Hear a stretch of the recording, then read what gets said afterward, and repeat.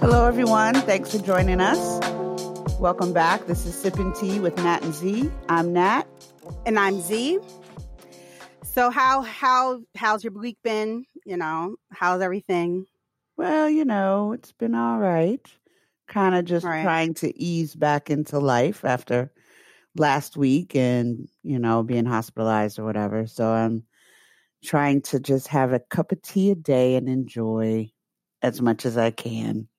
Enjoy is relative, but take some time for myself to recover. So what about you? This week has been, I don't know. This week was a little challenging for me and a little apropos because of what we're actually going to be talking about today. This week, was my grandmother's birthday and my mother's birthday. Both have, since passed, my grandmother's death being a little bit more recent. So this week was a little challenging and they're a day apart. So one was like Wednesday, the next was Thursday. So it was a lot for me to kind of get through this week. Right. So, but it's comes up on the topic of what we're talking about today. So, I think that this is going to be a great topic. It's going to probably reach a lot of people. I know a few people in our lives have experienced some loss this week, unfortunately. So, just trying to have this conversation in a very holistic way. Not from a therapeutic way, meaning we're not therapists, so we're not going to tell people how to grieve or if they're grieving properly, but just having the conversation because I think it's something that we don't talk about, especially Black people. We don't talk about it enough. No, we do not. We don't. And it's consistent. Everybody has it. Yes. Everybody. It's a everybody's great going through it. Equalizer. Yes, absolutely. Yes. So like Z alluded to, the episode 5, this is the topic is called The Gravity of Grief. Yeah. And all the things that come with it and the reality of a lot of us don't talk about it, like she said. So it's definitely something to sit back and think about it. And I hope you all get something out of this episode. So moving on to the tea of the day. Yes. Disclaimer. So, we are not tea experts. You should speak to your doctor when drinking herbal tea, as there are potential side effects when mixed with some medications. The tea should not be a substitute for medication. We're not affiliated with any of these companies, nor are these endorsements. So what is the tea on the table today? So the tea on the table today is Psycho Candy, made for August Uncommon Tea. The flavor has darkly sweet rooibos with pumpkin and caramel. That sounds tasty. Tastes like baked pumpkin, salted butter caramel, golden syrup. This is a nice fall one. Yeah. Feels like a brisk walk under a harvest moon, which is courtesy of the pack itself. Caffeine-free herbal tea, and it tastes like a hug in a cup, which I think is quite apropos for the topic of discussion today. Yes. I actually purchased this tea. I did a sample from the company, August Uncommon Tea. So I bought about maybe 12 or 4 sample packs. 12 or 4. You hear that? See, this is why this week has been 12 or 4. 12 or 4. What kind of new math is that? That new math. These poor children I have to contend with. It's 12 or 14. That's what I meant to say. Packs of sample teas. And you get about 4 cups out of each tea. It's loose leaf. So you only should purchase it. Loose leaf is the best tea, honestly. Yeah. Let's be real. I mean, love that. It just adds so much more flavor and depth to your tea. It makes me feel bougie. Like, You're so silly. Your bougie. Loose leaf makes me feel bougie. But it's, I would say I drank this week and it actually did feel like a hug in a cup. Like I felt when I was drinking it, it made me feel comforted. It made me feel good. Like you said, it made me feel, it reminded me of fall, which is my favorite season of the year. Yes. Because Z's favorite season is like fall to the nth power, y'all. Yes, you don't understand. She is psyched for fall when it comes. I'm all about fall. I feel sorry for my daughter because she's gonna be suited and booted for autumn in a scarf and some riding boots. Fall is I love to show out in fall. But like I They have said, the it best really fashion though. it does. Like summer, spring Does is my have the next best fashion. favorite. Mm-hmm. Yeah. But yes, give me fall all day, baby. Give me fall all day. But the tea I actually drank it on my grandmother's birthday, Mm-hmm. and it did make me feel. Actually almost reminded me of her. It just kind of reminded me because Right. the fall was both of our favorite seasons, so it kind of just made me feel just like good, brought back good memories. I was like, just thinking about her and I, just drinking tea, her probably having a orange juice and vodka, but that's okay. Yes. Her grandma, y'all, was one of the feistiest women I have ever met in my life. She is a trip. And that's why she would be drinking the orange juice and vodka. The orange juice and vodka. Heavy on the vodka. Light on the OJ, just a splash. Just a splash. Yes. So, it just made me have good memories. It helped bring back good memories. So if you're looking for a good, and they have great flavors. So it's the August Uncommon Tea Company. I highly suggest you try it out. Like I said, you can purchase samples, and it wasn't that costly to do the samples. And then, you can buy them in different sizes as well. So, if you're in the market for a new loose leaf tea with like great flavors, definitely check them out. So let's just get right on into the hot tea of the day. Mm-hmm. So let's start out with new music. Pharrell. Oh, yes. Pharrell featuring Jay-Z. They dropped a song called Entrepreneur. Oh. And the song, for me, when I first heard it, I didn't see the visuals. So I gave it about a solid 3.5 tea leaves, right? Okay. All right. But then I saw the visual, and it elevated it to 5 tea leaves for me. Oh, wow. Yeah. Because the song in the video, it celebrates Black entrepreneurs, and it actually shows real life, business owners, Black business owners, in the video. So it showed people like Issa Rae, who, has her production company. She has like a tea house that she has, she has a tea house. I think it is, or coffee shop in Inglewood in California. It talks about Nipsey Hussle. It also showed Honey Pot founder B. Dixon. Oh, really? That's great. Yes. So for those of you who are listening, if you don't know who B. Dixon is, Honey Pot is a organic feminine product company that's run by a Black woman. And that Target took up and made a commercial about her. Yes. And people were up in arms about it. People, yes. The melanated deficient people were up in arms about it. And they started to flood like review sites with negative reviews, and they hadn't even tried the products. Right. So, of course, Black Twitter came in and saved the day. Always Black Twitter to the rescue. Yes. And her sales shot up 30%. Now, I saw somewhere else that said 500%. So it was somewhere between 30 to 500% for sale. And let me tell you, it's that new math. I purchased about $150 worth of products from this woman. Yes. Because of the fact that, just because she mentioned the Black girls in a Target commercial, really, we have to like flood this site with negative reviews. That's like, yeah, exactly. So I bought up a whole bunch of her products. So yeah, we've been liking them for a while for my other endo sisters and our endo Black sisters. We support some of her products as well because it helps with our situation and health challenges with the endometriosis tip. Yes. And it's great. Her products are absolutely great. And I've been moving more towards natural products anyway, like natural deodorant, definitely natural feminine products. Oh, that's another show. It is. So, and I've been specifically looking for Black owned companies. So definitely, if you're not familiar with Honey Pot and you still need those products, check her out. Definitely.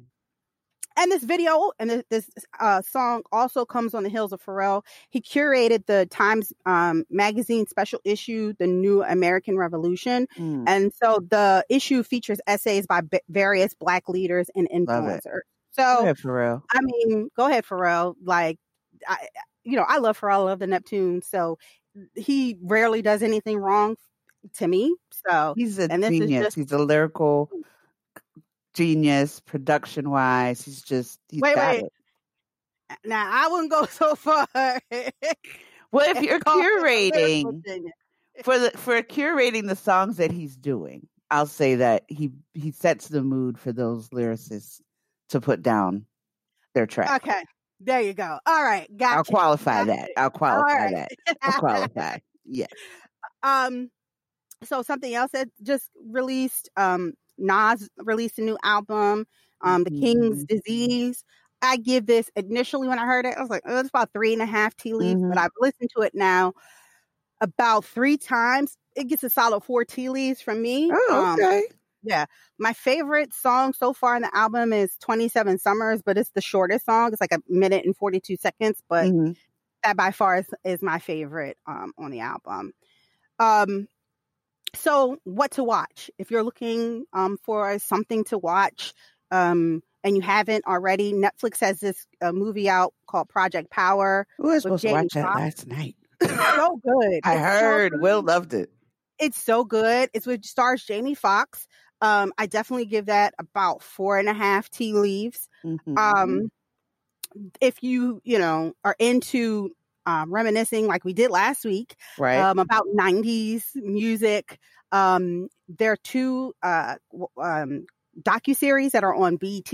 One just ended. So that was the No Limit Chronicles. It was a 5-part docuseries about the rise and fall of No Limit Records. Right. And then the Rough Rider Chronicles is actually on now, and it's a 5-part series. And let me tell you, this series so far has given me a better understanding of DMX and the addictions and problems that he continuously finds himself in throughout his life. He grew up terribly, and you can tell that set the stage and the foundation for all of the behavior that he exhibited from probably his youth to now.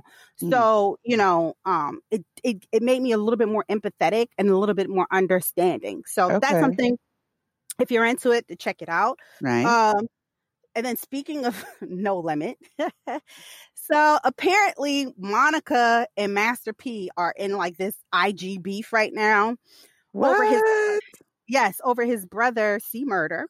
So C Murder was convicted in, I think, 2002 for a homicide that he has always claimed he did not commit. Okay. His family has said he didn't commit it. There are witnesses who have since recanted their statements saying that he wasn't the one that killed this individual.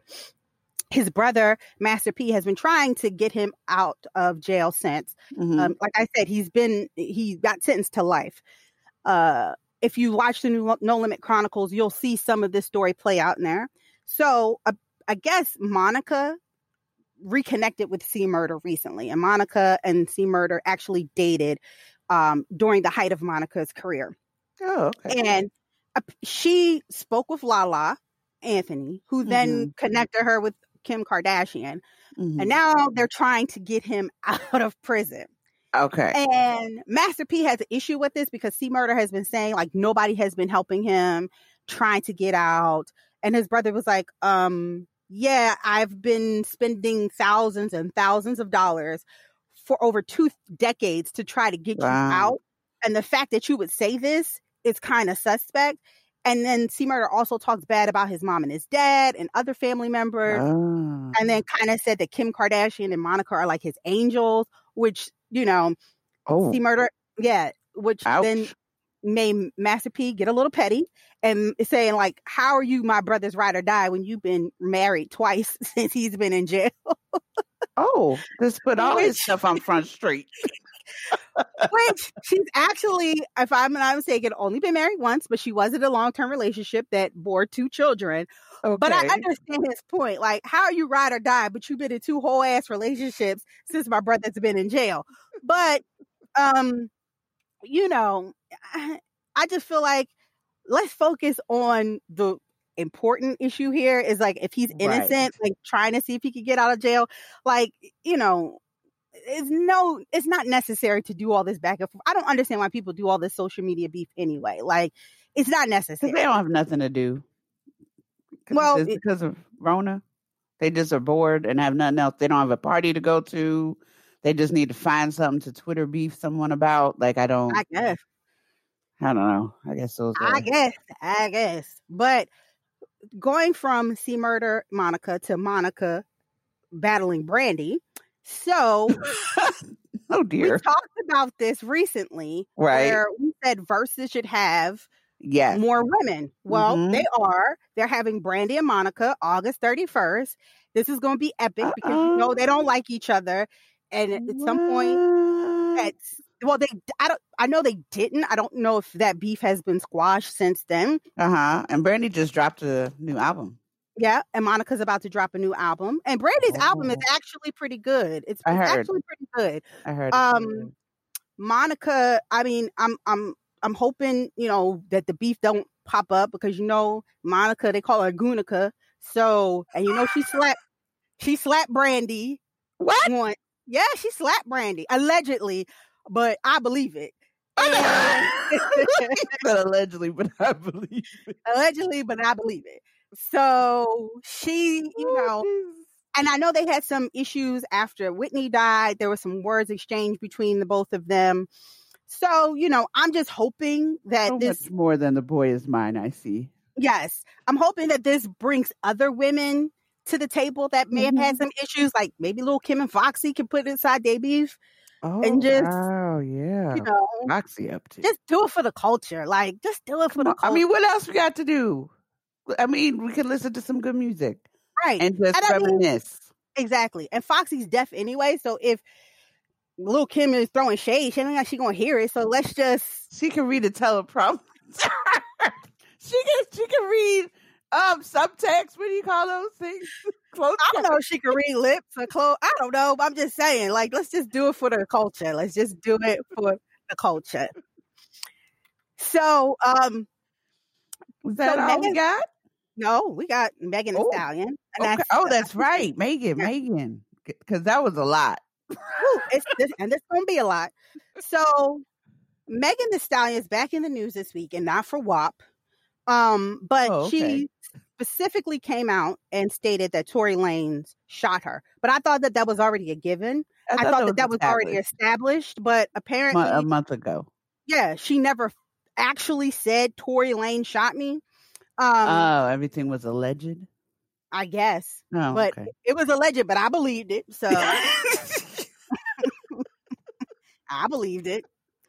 So she spoke out because she said she was tired of people lying on her and making up stories about what happened. And I think maybe in the first or second episode, we talked about, it was the first episode, what people said happened. Right. And so she's just like, I'm over it. Yeah, you shot me. She said that they were arguing in the truck. She was in the front seat. He was in the back with his security and her friend. She got tired of arguing. She was about 5 minutes away from where she was staying. She gets out the truck and then he shoots her. And if you saw her IG live, he shot her in the back of the foot, which means she was walking away.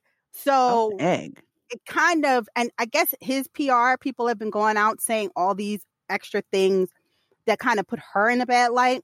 But she left. And she was leaving, right. So she said the reason why she didn't just come right out and say anything is because she was sparing him, because she didn't want him to get in trouble. She was trying to save him because of today's climate, because people are, police are shooting first, asking questions later. Right. And she said, he shot me and I still tried to protect him because the police be killing us. Those were her words. And so here's where things just start to go absolutely left. People are coming for her and saying, well, why did he shoot you? Yeah, why did he shoot you? What'd you do? And he didn't shoot you for nothing. So people maybe he has anger management issues. hello, maybe it's him. Right. Why does she have to do something to be shot? Like, I don't justify being shot, because that's not the type of rhetoric we need. No, it's not. And then, people call her a snitch, a clout chaser. She's been getting called a bitch, a hoe, and saying she's being desperate for attention. So because she got shot? Right. So you're a snitch because you're calling out your abuser? Right. Really? Is that who you initially tried to protect? Right. Because a black man in this country, in this climate, if the cops knew he had a gun, how would that have turned out? She wouldn't have been the only one shot. We know this. And that's the problem. Black women consistently, we protect our abusers. We protect we do. Those who wrong us. We do that. Multiple times. It is. And, I'm going to tell you this. If it was Ariana Grande that got shot, Kylie Jenner got shot. Totally different. Totally different. If he shot one of them, you best believe he will be 6 feet under the jail right now. You understand what I'm saying? They wouldn't have asked. Celebrities would have been out saying deport Tory Lane and having hashtag deport Tory Lane shirts on. And come on now. But here we are, Megan saying it, and she's being called a snitch. There was more outrage over Kanye West interrupting Taylor Swift's speech. That part. Than there is over Megan getting shot. Are you kidding me? And then being blamed for it on the other side. I don't understand how do we even get to that narrative that she says what she needed to say. Tory Lanez did not fess up, but you're in the truck. So what are you doing that would warrant you to be outside the truck and shoot someone who's already out the truck, and then that person gets blamed?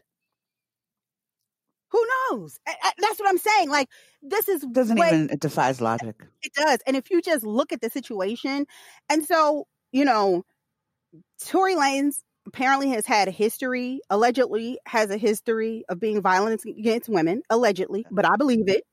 And he said he has his ex-girlfriend came out and said that he abused her. Oh. He was kind of stalking her, showing up at her home unannounced, and she felt like her life was at risk. So, and this was, I forgot when this happened, but come on. Like, he clearly has anger issues, because if the first thing, and that's one other thing that I don't understand, like just in general sense, that why folks are so quick to pull a trigger, because a lot of our younger individuals in this society have not been equipped with the skill set to de-escalate and talk about, if you want to cuss her out, okay, but what provoked you to shoot her? Why did you think that was the only resolution at that point as a black man, knowing what the climate is?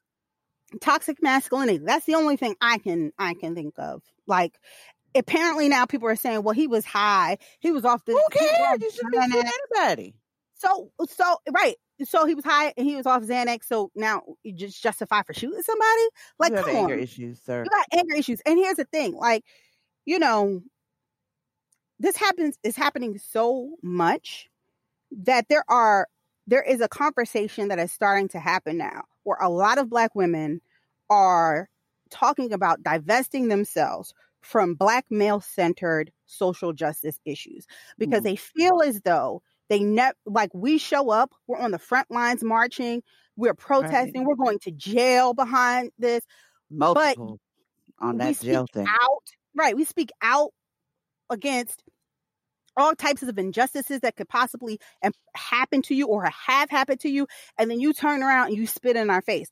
And it's something that needs to be talked about because we are at a point where black women are starting to feel as though our problems and issues are being constantly ignored. Yeah, I would agree with that. Or sidestepped. Exactly. And whether you want to hear it or not, you need us in the struggle. You need us. You need us. And if you continue to do these things, you're going to find yourself without the backbone. But the vilification of us as a rule seems to be happening on multiple levels. Even circling back to our other episode with Will and Jada, they were quick to jump on her regardless before they heard anything and the details. But had it been Will, it'd have been like, oh, yeah, he had an entanglement. Anyway, next on the news, it would have just, and then her trying to defend herself, and then just it seems that we get more often than not in certain situations, we as Black women, we get vilified. Yes, we get vilified through no fault of our own. Yes, we step out, and then we get the tagline "Angry Black Woman" because we've stepped out and we've spoken out against whatever injustices we see at the time, and then we get a label slapped on us. And then, like with Megan, she gets labeled as a snitch because she's speaking her truth when she was initially trying to cover somebody that she knew was in the wrong. Exactly. And all in this same time, TikTok 6ix9ine or Taka, whatever that little boy name is with the rainbow color hair, really snitched. For real. And everybody's like, oh, leave him alone. It's ain't no street code. Like, da-da-da-da-da. Like, what in the world is happening? I don't understand. But you know what? For y'all who think that she's weird or whatever, she's a snitch and she's like a clout chaser. Y'all are weird. Y'all just really weird. And y'all need Jesus. It makes me wonder. So we're just supposed to suck it up and take it continuously for like the times we have generationally and just deal? I don't know. Girl. Then we're not supposed to speak the truth to power of what's going on. That's a whole other show, folks. It is. It's a whole other show. And we will be addressing it. We will have to touch upon that because, I tell you. But, man, there was a lot of hot tea there. Some good stuff in there. So we're going to take a break. And when we come back, we'll jump right into our Tea Time segment.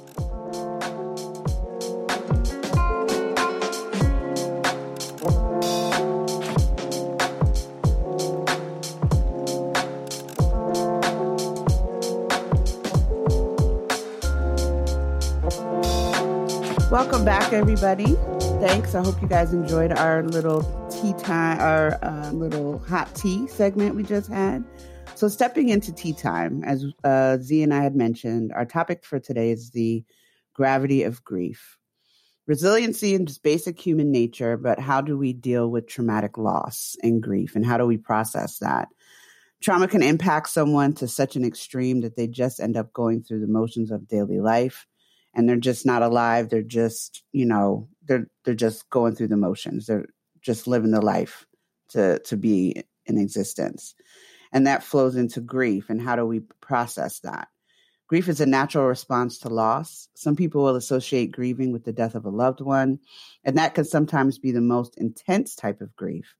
But there are other events and losses that can initiate this type of response from somebody and trigger the grieving process in your life, such as the end of a relationship, fertility issues, challenges, miscarriages, the death of a pet, loss of a friendship, serious illness for yourself and or those of your loved ones, the loss of a dream, a job, or a goal that you've been working for or towards, social justice issues like the deaths of George Floyd, Breonna Taylor, and Philando Castile.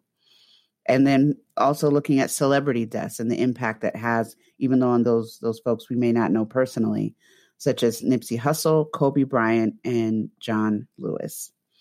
So circling back to that, Z and I wanted to touch upon some of those areas that have personal significance for us. And touching upon the end of a relationship, Z and I have both been in relationships that have ended. And some of them. Yes, we have.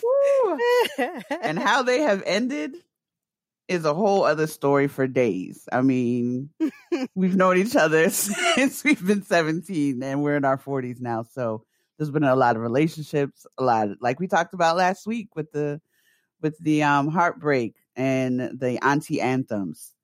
Those end of relationships is where those auntie anthems definitely came into play. Right. Because, that, like I said, that choreographing while I'm crying, that is real. But you really do grieve. And I think some people, they make songs about it and may chide you or make fun of you for not getting over someone as far as they think they should for the timing. But grief is individual, and all of us have a particular time to process the significance of what had transpired between ourselves and the person we were in a relationship with. I mean, it couldn't just be a romantic relationship. It could be a work relationship. It could be a professional relationship. It's the end of a relationship in its entirety and all the facets that it has. Right. That definitely bring to bear that grief. Right. For me, when I look at this list and I look at the grieving process for me, for me, the ones that hit me hard, because I've almost experienced everything on that list. The one that hit me the hardest is like the serious illness and health issues of loved ones and, fertility issues. And even like celebrity deaths, like today, I believe, or yesterday was Kobe Bryant's birthday. And it's today. So, just remembering, I can remember where I was when I heard that he had passed away, and that just overwhelming feeling that I had of just like, I didn't know him personally, but just how bad I felt and how sad I felt. And it was for a whole bunch of reasons that didn't relate to me specifically, but because I had gone through the loss of a loved one, I just knew and how his wife was feeling and how his kids were feeling, and just feeling so bad about what I knew they were about to embark on. It's jarring. It's very jarring. It's very jarring. Just having, grieving through my mom's cancer diagnosis and her illness, and kind of just having to deal with that at such a young age and the impact that had on me and still has on me. Because we're going to talk about, how grief isn't always a straight line. It's not always like you start and then you end and that's it. Linear. And then going through my grandmom's situation with dementia and having to watch her slowly slip away from us. I grieved that whole time. And, we're going to talk about the grieving process in a little bit and probably go a little bit deeper in how you and I probably grieve, because I'm pretty sure there's going to be some similarities. Yeah, there's probably going to be some differences as well. But what about you as far as this list is concerned? So like you said, I pretty much have experienced all of them at some point in time.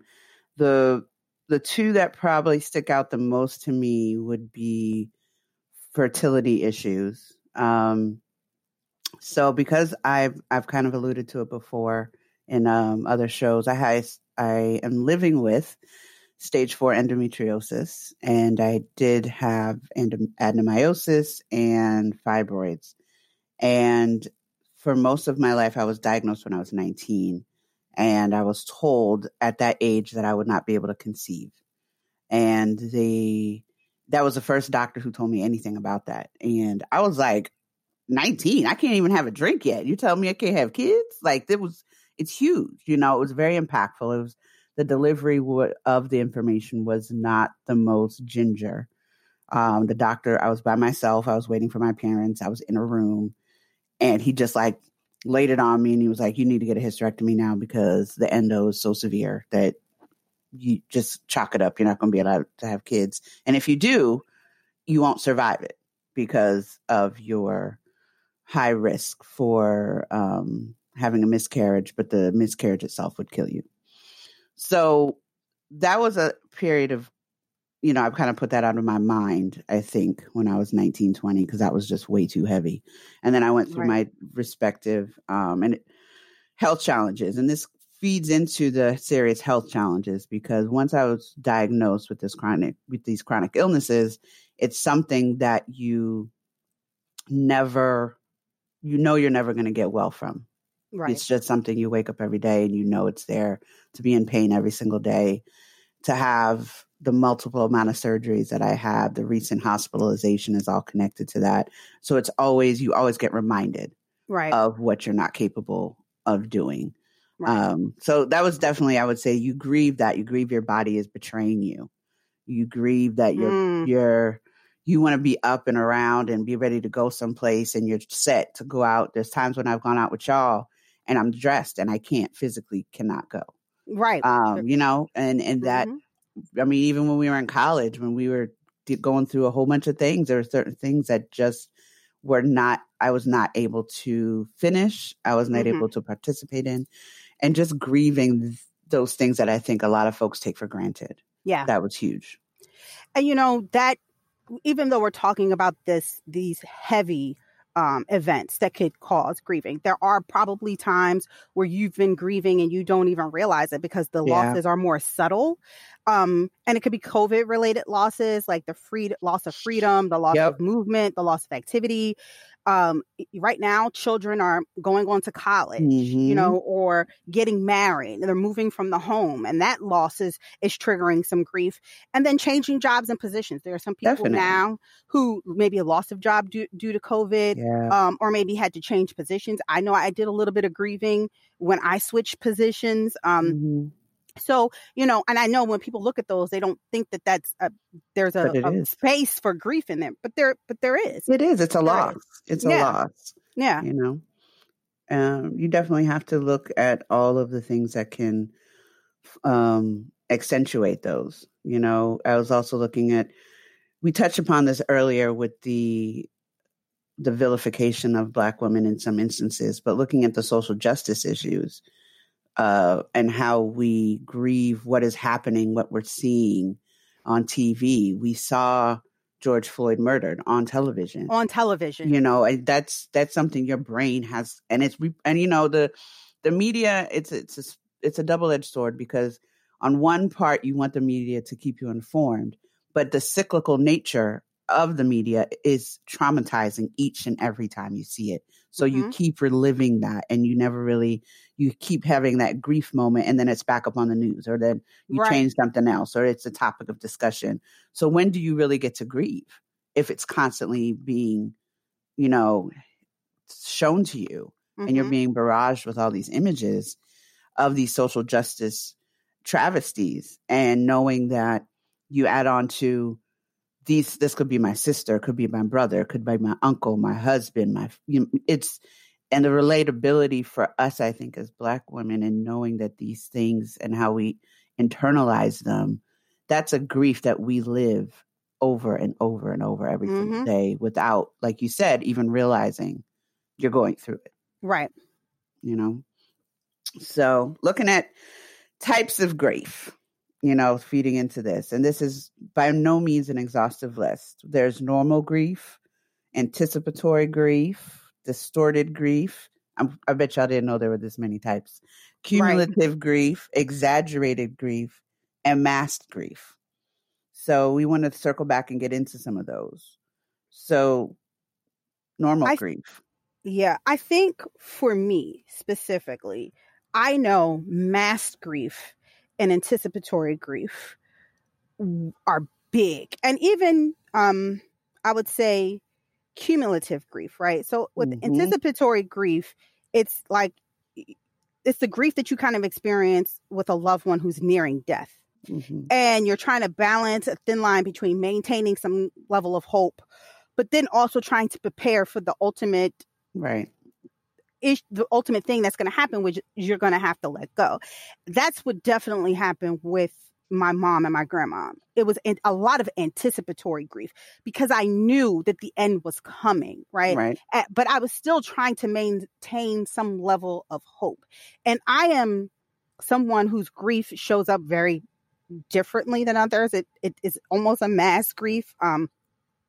I also go into robot mode. So I don't tend to deal with my grief right away. I literally shut it down and I deal with it at another time. Sometimes those times that I wind up dealing, they never come, or they do come at the most inopportune, most unexpected times. Okay. And so, you know, mass grief is just like when you are having symptoms, they're physical symptoms that you don't even realize. So like I developed ulcers, And my ulcers were in part of stress and also grief, because there was a lot of things I just wasn't dealing with. Right. I hadn't dealt with. And so it started to show up in my life in physical ways. You know, the cumulative grief I've experienced where I lost, I was, like I said in the last episode, I was in a relationship. It had ended. You know, I was still dealing with the ending of the relationship, only to find out that that person died unexpectedly, then followed it up with my grandmother's death. So it just was like back to back to back to back. And that literally consumed me for a while. And it almost ate me up. It did. It almost took me down, to be perfectly honest. I'm going to be very frank with you. It almost took me down because, you know, and I've said this, I was diagnosed with general anxiety disorder. And my anxiety is a direct correlation to my grief, because I refuse to grieve. My therapist told me that depression is worrying about, is thinking about things in the future. Anxiety is worrying about things. I mean, depression is thinking about things in the past. Anxiety is worrying about things in the future. And we need to kind of get you into the present. And, you know, that was real for me. That was like an eye-opening experience, and understanding that there were a lot of things that I was not addressing when it came to grief that was starting to spill over into other areas of my life. Understood. I would say for me, cumulative grief is a big one for me, and how I've been able to deal with it, with having a chronic illness and thinking that you're fine, and then only to find out, boom, something else happens. I've had to have 4 surgeries in 1 year. And even this most recent, I was hospitalized in April, was like, okay, I'm good. I had a surgery, thought it was going to be great to fix whatever was wrong. And then boom, I'm back in the ER last week. So it's like just when I was walking and you get up and you start coming back to what you think is your normal life, and then you get knocked back over with something else that you kind of know is there, but it's just like it's never ending, and it just keeps keeping on. And now, you know, I got to have a surgery. So it's just like, when does it end? And it just keeps, you just realize your body just keeps, you know, betraying that in such a way. Even with mass grief, I think for some of us, you know, that can be manifest like in folks acting out. Either they get really quiet, become a recluse, or they subscribe to a whole bunch of sarcasm because they don't want to deal with the reality of what's going on. And then there's drinking and sex, which is also acting out, and you latch on to something that you feel that replaces the pain that you're having and that you're going through. Right. You know, and that kind of rolls into the grieving process. Yeah. And, you know, the grieving process is something that I think is still something that is kind of foreign to some people. Or it's also misunderstood in a lot of ways. Like it's an individual experience. So the way that I'm going to grieve is not going to be the same way that you'll grieve, right? And there's no right or wrong way. And there's no timetable for grieving, right? People need to get out of that mindset. Well, it's been 6 years since, you know, this person has passed. Why are you still sad about it? Why are you still living in it? There's no normal timetable for grieving. It looks different for everyone. It can't be forced and it can't be hurried. You know, I was a few days ago, or maybe I think it was a few days ago. I think, it was like Nipsey Hussle's birthday. And Lauren London posted something. To watch her grief play out in front of social media is just, it's heartbreaking. It's very heartbreaking. Because you see how her partner, well, she called her twin flame, was murdered. And she's even said, I'm still in the grieving process. This has been a year since this man's death. I'm still grieving. And I don't know when I'll be done. Some days it's harder than others.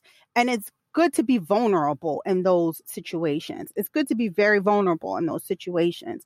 You know, during our research, we stumbled upon some myths and some facts about grief and the grieving process. One of the myths: the pain will go away faster if you ignore it. We all know that's not true. Does your headache It'll go away? fester. Right. Your headache go away if you just ignore it? Your stomach pains go away if you just ignore it? No. Sometimes you have to do something to make to ease the pain or help the pain. It's not going to go away if you just ignore it. It's just not. That's something I had to learn because I ignored a lot of pain for a very long time because I was like, oh, I'm not going to deal with this. I'm not going to deal with this. Or, well, I saw how my grandmother dealt with her grief and her pain with the losses she experienced. So I'm just going to follow that blueprint. And I'm just not going to deal with it.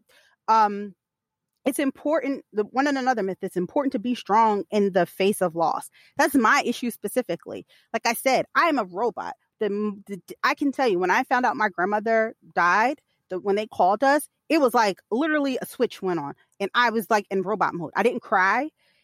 I was just like, okay, what do we have to get done? Right. I just had to be strong. Because now I felt like I was the matriarch of the family. My mom is gone. My grandmom's gone. I'm the oldest. It's me. It's up to me. I got to be strong. I got to do it. Right. I got to step into that role. I do. And for me, a lot of times I'm learning that this is not the case. But, you know, I've always seen like crying and things like that as weakness. That's something that I had to untrain in my brain. Because it's not. It's not. And it doesn't mean you're weak if you feel sad or lonely or depressed or frightened. It doesn't mean you're that. Human. You are. There's a lot of strength in being vulnerable. It takes a lot of strength to be vulnerable. Extremely. It does. Extremely. Right. We talked about this briefly. Grieving has a timetable. It does not. That is a myth. There is no timetable. Don't impose timetables on people in your life who are going through grief. And don't impose a timetable on yourself. It's a process, and let yourself go through that process. Whatever that may be. Right. And then moving on with your life means forgetting about your loss. That's not true. Not at all. It's not true. People have a lot of problems with digesting this one, I think. And you know why? I think there is, that's also tied into something that I didn't even know was a word. And I don't know if the New York Times made it up or if it's really a word, but it's something called ambiguilt. And it's the guilt over feeling ambivalent at the death of a family member. Right. So if somebody dies and you just like don't feel anything, or you don't feel like you're grieving, or you don't feel like you're grieving in the way that you should grieve, right? Because everybody thinks that grief looks one way. I had a conversation with a friend recently, and we were talking about her grieving process and how she felt that she's like, I don't know. Like, I'm not grieving. I don't know if it's just because I didn't care about the situation or it just wasn't what I thought it was. I just don't know. And I had to explain to them, I've seen your grief. You didn't see it because you're expecting it to show up in this package. Right. But I've seen it and it shows up, and here's how it shows up. And so sometimes, and then, you know, having that conversation was just like, oh shit. Right. That is. The light goes on. Because, you know, you, again, when you're taught or you're trained or you watch your elders, your parents go through their grieving process, you assume, oh, that's how I'm supposed to grieve. And I'm not grieving that way. So obviously I don't care about this person, or I don't care about this situation. And that's false. Always. It's always false. My grief for me shows up sometimes in anger. It happens a lot with more people than not. I was angry. I remember a specific situation. I went on a trip with some friends, and we were having a conversation. And the friend is actually in the video, so she's laughing right now because she knows where I'm going with this. And we were having this conversation about some of the recent events in my life. And I was getting angry, right? I was getting angry that we were having this conversation. And I flipped out. And I just was like, I said some stuff that was just like crazy. Like, I don't care if we ever speak again. I don't care. And it was like, you don't care? No, I don't. And it was like, I went into like shut down robot mode. And I realized in that moment, oh crap, that was my grief. That had nothing to do with what they were talking about. Right. It was just, I wasn't dealing with my shit. Mm-hmm. I wasn't dealing with my grief. I kept putting it on a shelf, saying I was going to deal with it later, deal with it later, deal with it later. And I just didn't deal with it. I just didn't deal with it. I was dealing with anticipatory grief because my grandma was in the situation she was in. I was still dealing with the grief of my mom dying. Mm-hmm. And here I am at this point, late 30s? A relationship that had ended that I knew was a terrible relationship for me to be in. And it was not a grief over I still wanted to be with that person. It's just that I was in this relationship for so long, like an idiot. It's a loss. Right. It's a loss of behavior. Yes. So, the myths I think are important to really highlight because these are things that people believe every day. Wholeheartedly. Yeah. Definitely. And I think looking at that when you're definitely with the time frame, what you were saying about Lauren London, yesterday I made a post on Facebook and it was kind of crazy that normally, I mean, I talk about my endo and stuff like that, but a year ago yesterday, I had a hysterectomy. And unfortunately, the hysterectomy did not go as planned. And I'm still dealing with the things and the side effects and the complications now of it. But there was a period of grief in that I'm having to deal with the loss of what some may say is your perceived womanhood because I no longer have those parts, right? And psychologically what that does to you or what it can do to you is a lot. And then to be reminded a year later that you're still dealing with the situation of the complications is a lot. Being reminded that you won't be able to have, to have kids or those types of things. You grieve those losses of your physical person. And I see it when I'm at the hospital at Walter Reed. My husband is a retired veteran, and you see the other wounded warriors walking around, and you know that they're grieving. You can tell while they're walking through with their either in their wheelchairs or their prosthetics, that you see certain times in their face they're grieving the loss of those limbs. And that's another form of grief that I don't think a lot of us necessarily think of, and that we think that you should get over it in that particular timetable. But, I would consider myself an empath. So when folks grieve, I tend to feel it and it kind of takes me down. So sometimes I become a little bit of a recluse, or I just get the energy of those individuals' fears and sadness kind of gives me low energy, and I just want to sit around.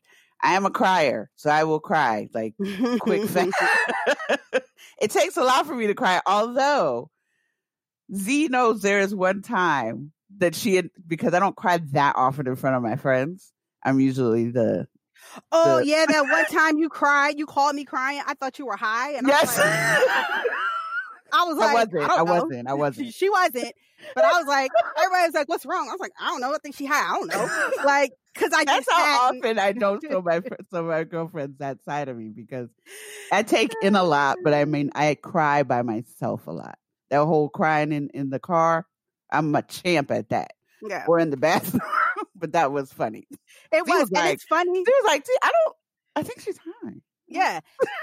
And it's also funny knowing me that I'm not as empathetic as you are, and I'm not an empath, and that's not something I'm proud of. I just am not. So it was very I felt bad afterwards because it was very flippant. I was like, I think she high. I don't know. We can't talk to her. Meanwhile, she having a whole breakdown. A whole breakdown on the other side of the phone. A whole other breakdown. And our other girlfriend comes in and she quickly assesses the issue. And she's like, okay, so is it this? Is it this? And I was like, to come get you? Okay. I was like, oh shit, my bad. Like, this shit was so she really needed me. I feel bad. But it speaks to how we both deal with grief and sadness, because mine is very different, how I deal with it. and outwardly. And going into the stages of grief, this was developed by Elizabeth Kubler-Ross. So as Z alluded to before and stated, it's not a straight line. It's it's a roller coaster of toddlers' doodles. I love it. Like that whole success map that I know you've seen that you think it's a straight line and it's all over the place and people have no idea, you know, and it's full of highs and lows. So there's denial, anger, bargaining, depression, and acceptance. And all of those sometimes they seem to come all at once. Sometimes. You know? Sometimes. And you're trying to minimize with the denial, you know, and you just keep acting like everything's wrong.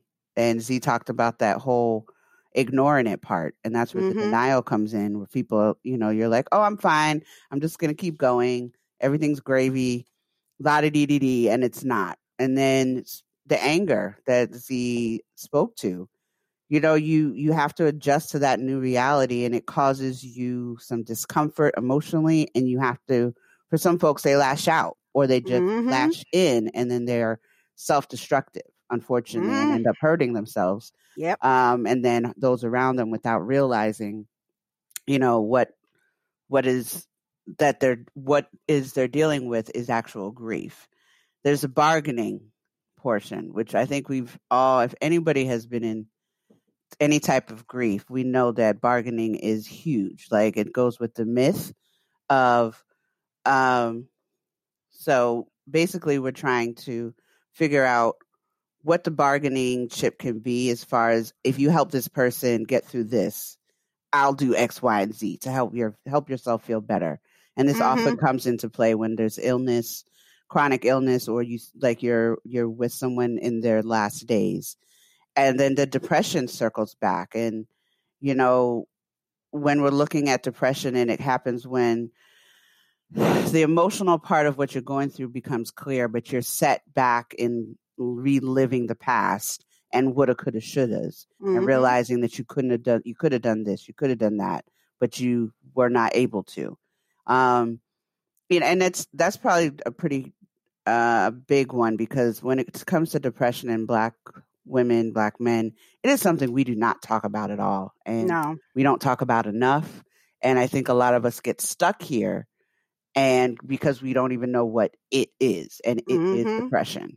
And you know, I think Z and I have been through the courses of life that have left us in a depressive state for short periods of time, long periods of times. I mean, and we've been able to get to a point where we acknowledge that, because we both have therapists, we both talk to people, we both try to figure out what's going on and how to get past that next hurdle.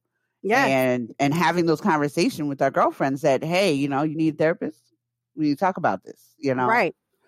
And, you know, for me, I switched therapists, you know, and the therapist I have now is someone who actually helps me acknowledge the fact that I had not been grieving. And that's probably what some things that I started to see, why those things were showing up in my life, because I hadn't really grieved in the way that I think I needed to. Like, I think for me, I stayed in a state of anger for a very long time. I was just angry at everything. I was angry at the world.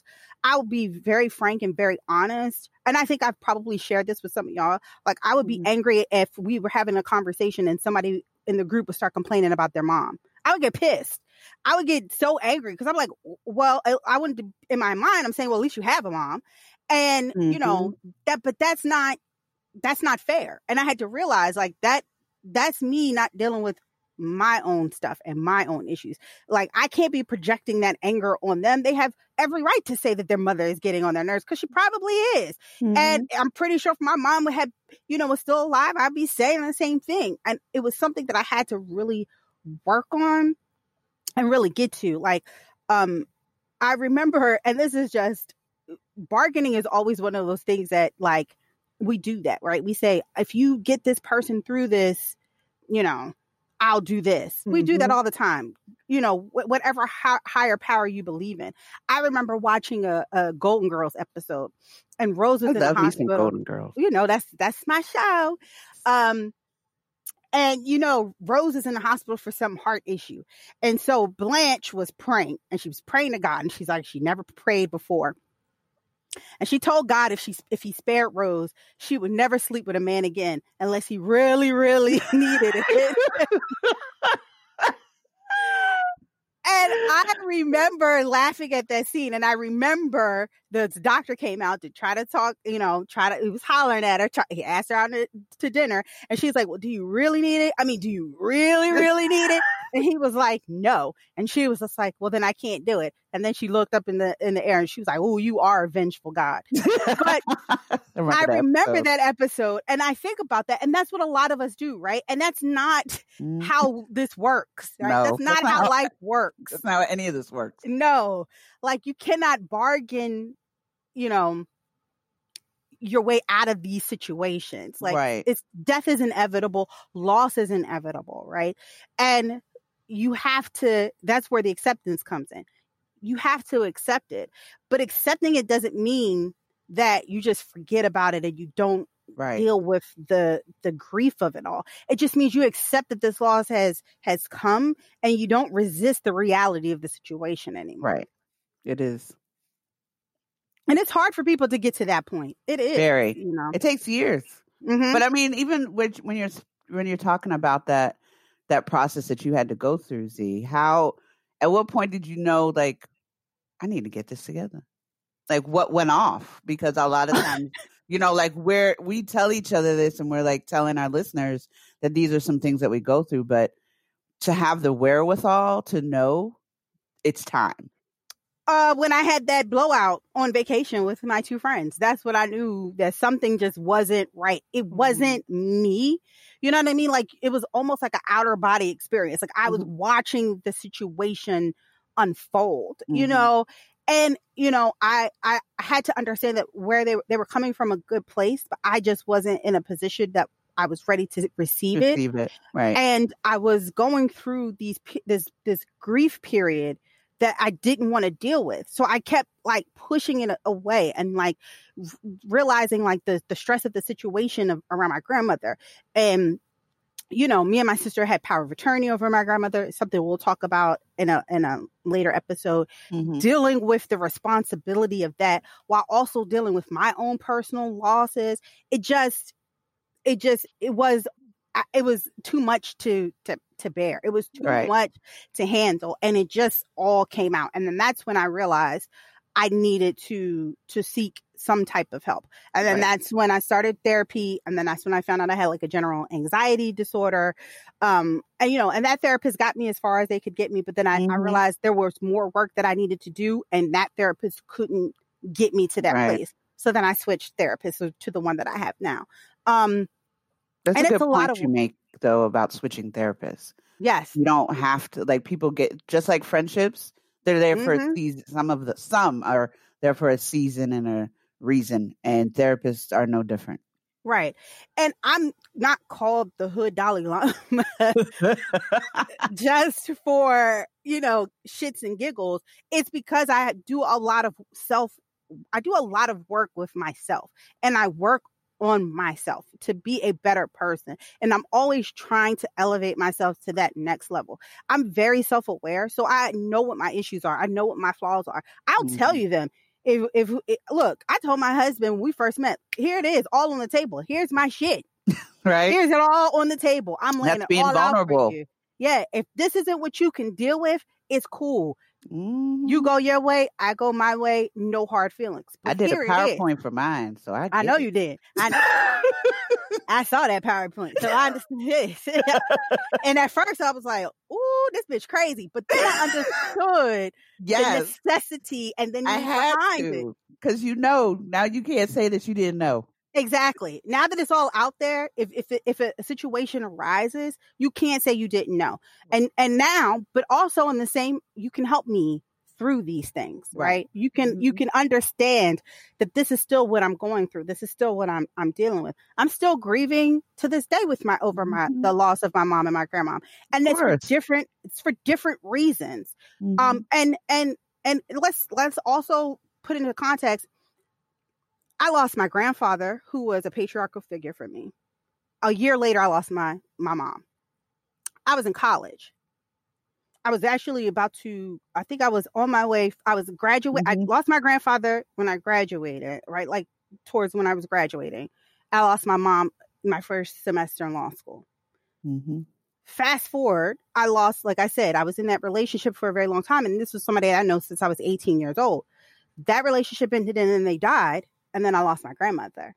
So I've experienced losses in capacities that I didn't even understand people could experience loss.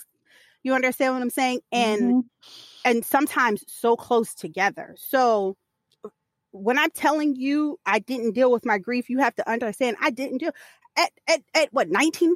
Well, no, 21. How are you supposed to process that? Right. And again, at that time, going to therapy wasn't normalized. So you wasn't going to catch me in no therapist's office talking about my feelings. It wasn't going to happen. So what happened? I turned angry. I lashed out at a lot of people during that time. There are a lot of people that I had to make amends with later on in life because of the issues I was going through. I'll even tell you, when I had my daughter, Charlie, one of my friends from, high school came to visit. Because it was supposed to be the weekend of my baby shower. I had my daughter unexpectedly. And she came and we had a conversation. And I told her I just wasn't in a good place at that time. Right. And a lot of, because we had kind of like a little tiff of falling out. There was something I did to her that was just mean spirited. And I was like, I just wasn't in the right place. And here's why. And I'm sorry for being an asshole. I'm sorry for being that person. I'm not that person anymore, but this is what it stemmed from. I had to do a lot of amends. So, it's maybe somebody's listening to this is going through the same thing and trying to figure out why they're acting this way. Look at your life. Are you grieving something? Do an inventory. Is it a big grief? Is it a big loss? Or is it a lot of little losses? Right, that you just haven't dealt with. That can't ignore it. You can't ignore it forever. It will surface at some point. It will definitely surface. And it'll surface in symptoms, right, of grief. We will have symptoms of grief, and sometimes not even know that that's what it's attributed to. There are things that are identifiable when we're talking about grief and symptoms, right? Shock and disbelief, sadness, guilt, anger, fear, but there's some physical symptoms of grief that a lot of us don't even realize. Fatigue, nausea, your immunity gets lowered during this time. You can experience weight loss or weight gain. You'll have aches and pains. Oh, yes. And insomnia. I know insomnia for you is probably top on the list. Man, I'd be up for 3 days straight. And just my doctor's like, you're suffering from sleep deprivation. You probably shouldn't be driving. But, and the aches and pains, the weight loss, that first time that I broke up, when I had that boyfriend in college and I broke up for the very, very first time, and he was my first boyfriend, I lost so much weight. I thought the heartbreak diet? I just, Lord, me and my sister were the same size. And I'm a thick girl. I'm a thick woman. So that right there, and I got down to an itty bitty size 6 or 7. Whew, that diet right there. And the aches and the pains, and I thought my life was over. And then it happened again 6 years later with the same person. And at that time, it wasn't a good thing because I was working in a psychiatric hospital for children.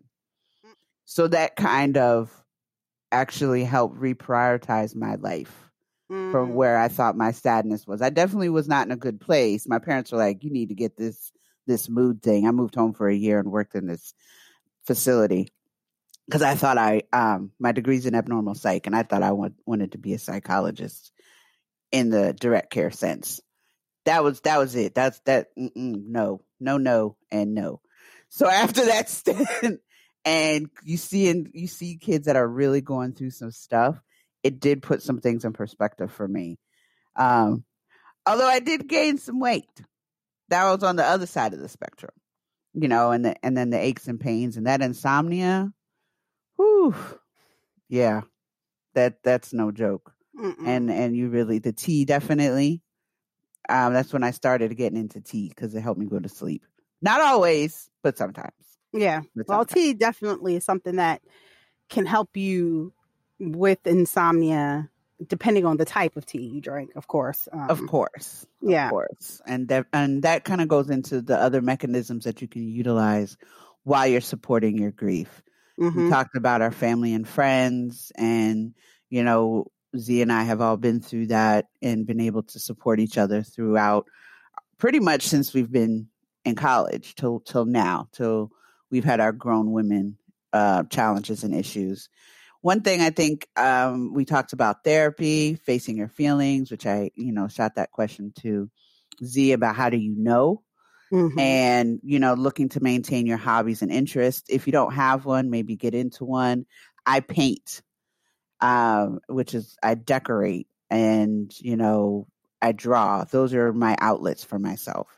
And, looking into a support group. Support groups are great. I am and still am in a support group for endometriosis. I'm in a couple different ones.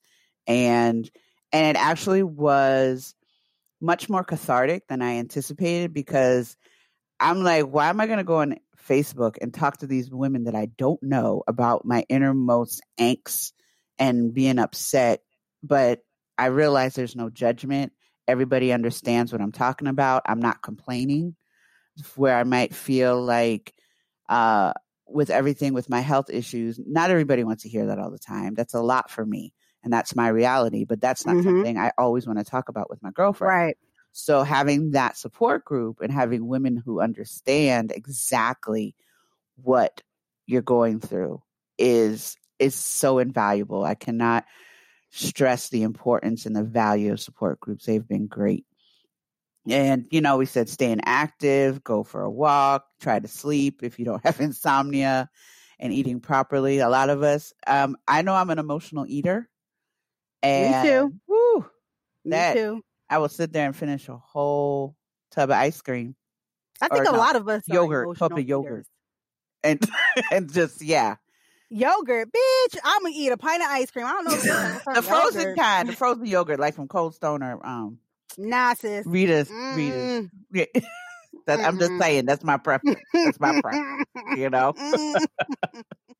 And talking about your feelings, and that goes into the support group or your faith. And faith can be a tricky one because not everybody subscribes to whatever faith you may have. That's true. So practicing mindfulness and being aware, having that quiet time for yourself may be more up your alley than saying some sort of organized religion, which doesn't always, work with everybody. And I think folks need to really understand that those that are there to support people, trying not to shove those things down individuals' throat, so to speak. It's just something that we, and we'll definitely dive into that in a little bit, but just be mindful when we're talking about that. But whatever your faith may be, and holding to that and subscribing to it to help you get through. And a big one is triggers. Try to plan ahead. Try to plan ahead. Like Z knew what the dates were coming up. I knew what my date was coming up yesterday. And for those, if it's a death of a loved one, when they have their birthdays or you've had an anniversary with them, those are all triggers. And how can you best secure yourself to do that?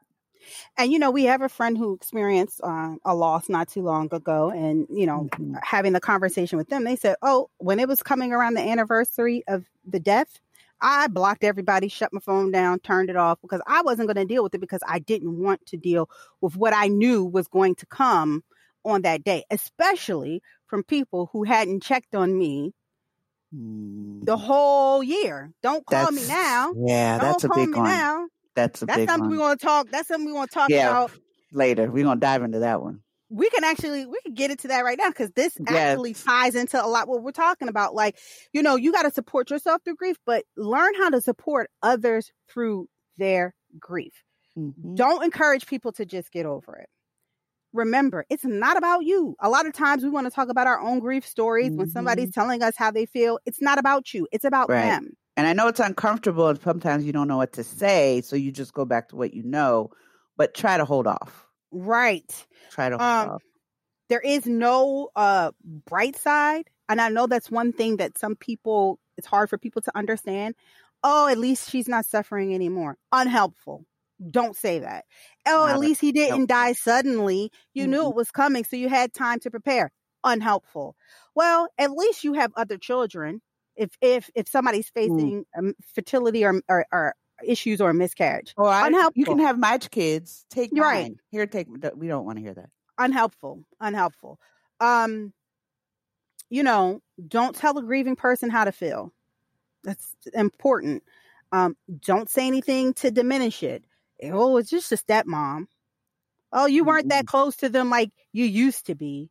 Right. Don't say that. You don't know. You don't know what that person is, or where that relationship was left. Right. Acknowledge just how bad it really is. Right? Just acknowledge that it's bad. And then this one I feel like is most important, because I've seen this happen to someone in their life when they were grieving. Give little and often, but also don't offer what you can't provide. Right. If you can't provide the support that you're saying out of your mouth, if you know you can't do it, then don't say it. Please, because what you've done is put somebody in a position that they may not need you right then and there. Mm-hmm. But if you tell them, I'm going to be here for you, I'm going to do this for you, I'm going to come by your house every day, I'm going to cook for you, I'm going to come and clean your house once a month, because I know people say a lot of things. Right. But if you can't follow through, all you've done is hurt somebody more as they're trying to get through this grieving process. Don't do it.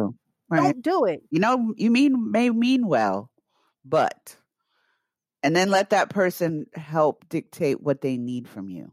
Right. Let them say it.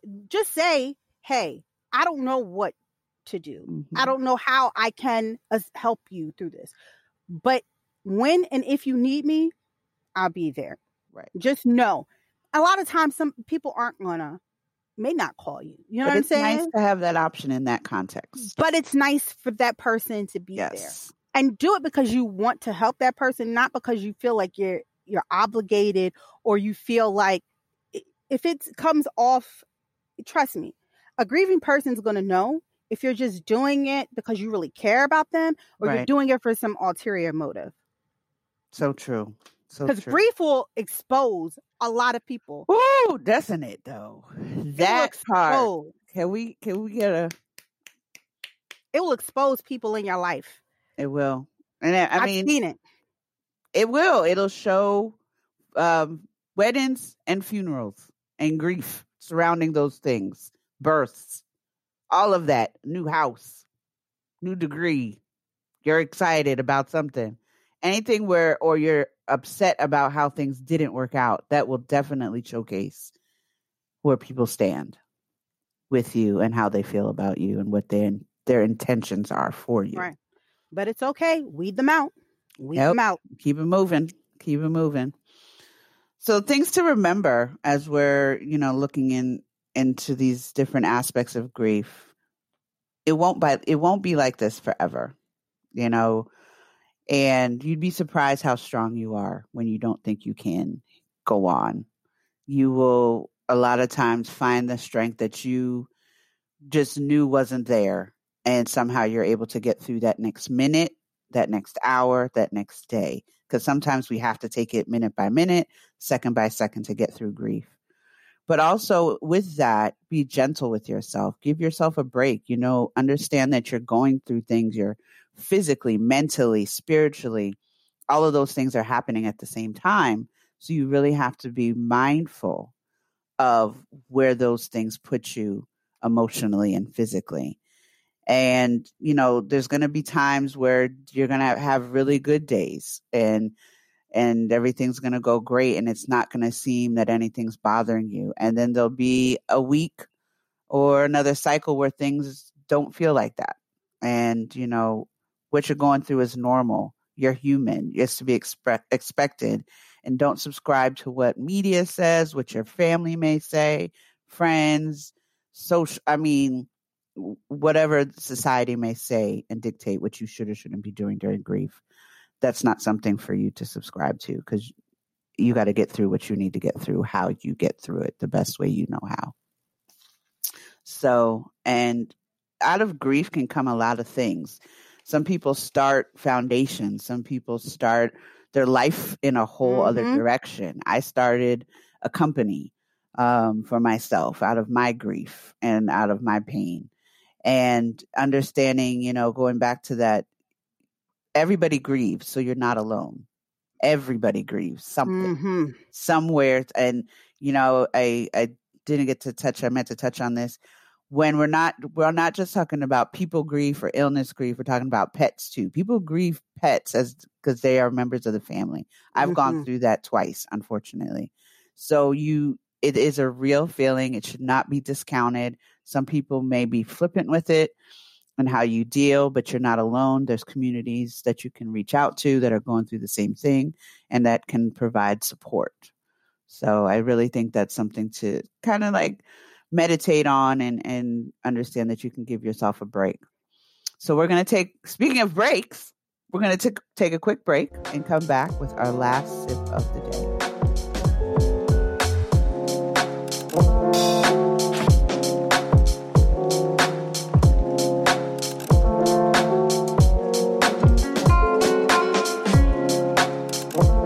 And we're back. This is the last sip of the day with your hood Dalai Lama.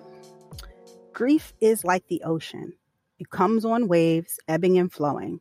Sometimes the water is calm and sometimes it is overwhelming. All we can do is learn to swim. And that is attributed to Vicky Harrison. So grief is more than just sadness. It can be a shapeshifter, manifesting itself in the form of immense emotional and physical suffering. Grief is never a straight line. It can attack without warning and leave us gasping for air. The only cure for grief is to grieve. So allow yourself to do so. The process can be hard. The weight of it all can feel like too much to bear. You will experience sadness, emptiness, and anger. But I promise you, you will survive. Take a deep breath and know these feelings can't break you. You are resilient. If you are feeling hopeless, embrace it and then take action. And that's the last sip of tea with your hood Dalai Lama. Thank you for joining us this week on Sipping Tea with Nat and Z. You can follow us on Instagram and I can't read. You can follow us on Instagram at Sipping Tea Nat and Z _pod. And you can follow us for upcoming podcast topics, yes, and news. So, Natalie, you want to take us out with the thank you? Sure. Thanks for listening, and see you next episode, where we will be discussing getting your affairs in order. Ladies, get information and get your stuff in order. Enjoy your week and take care.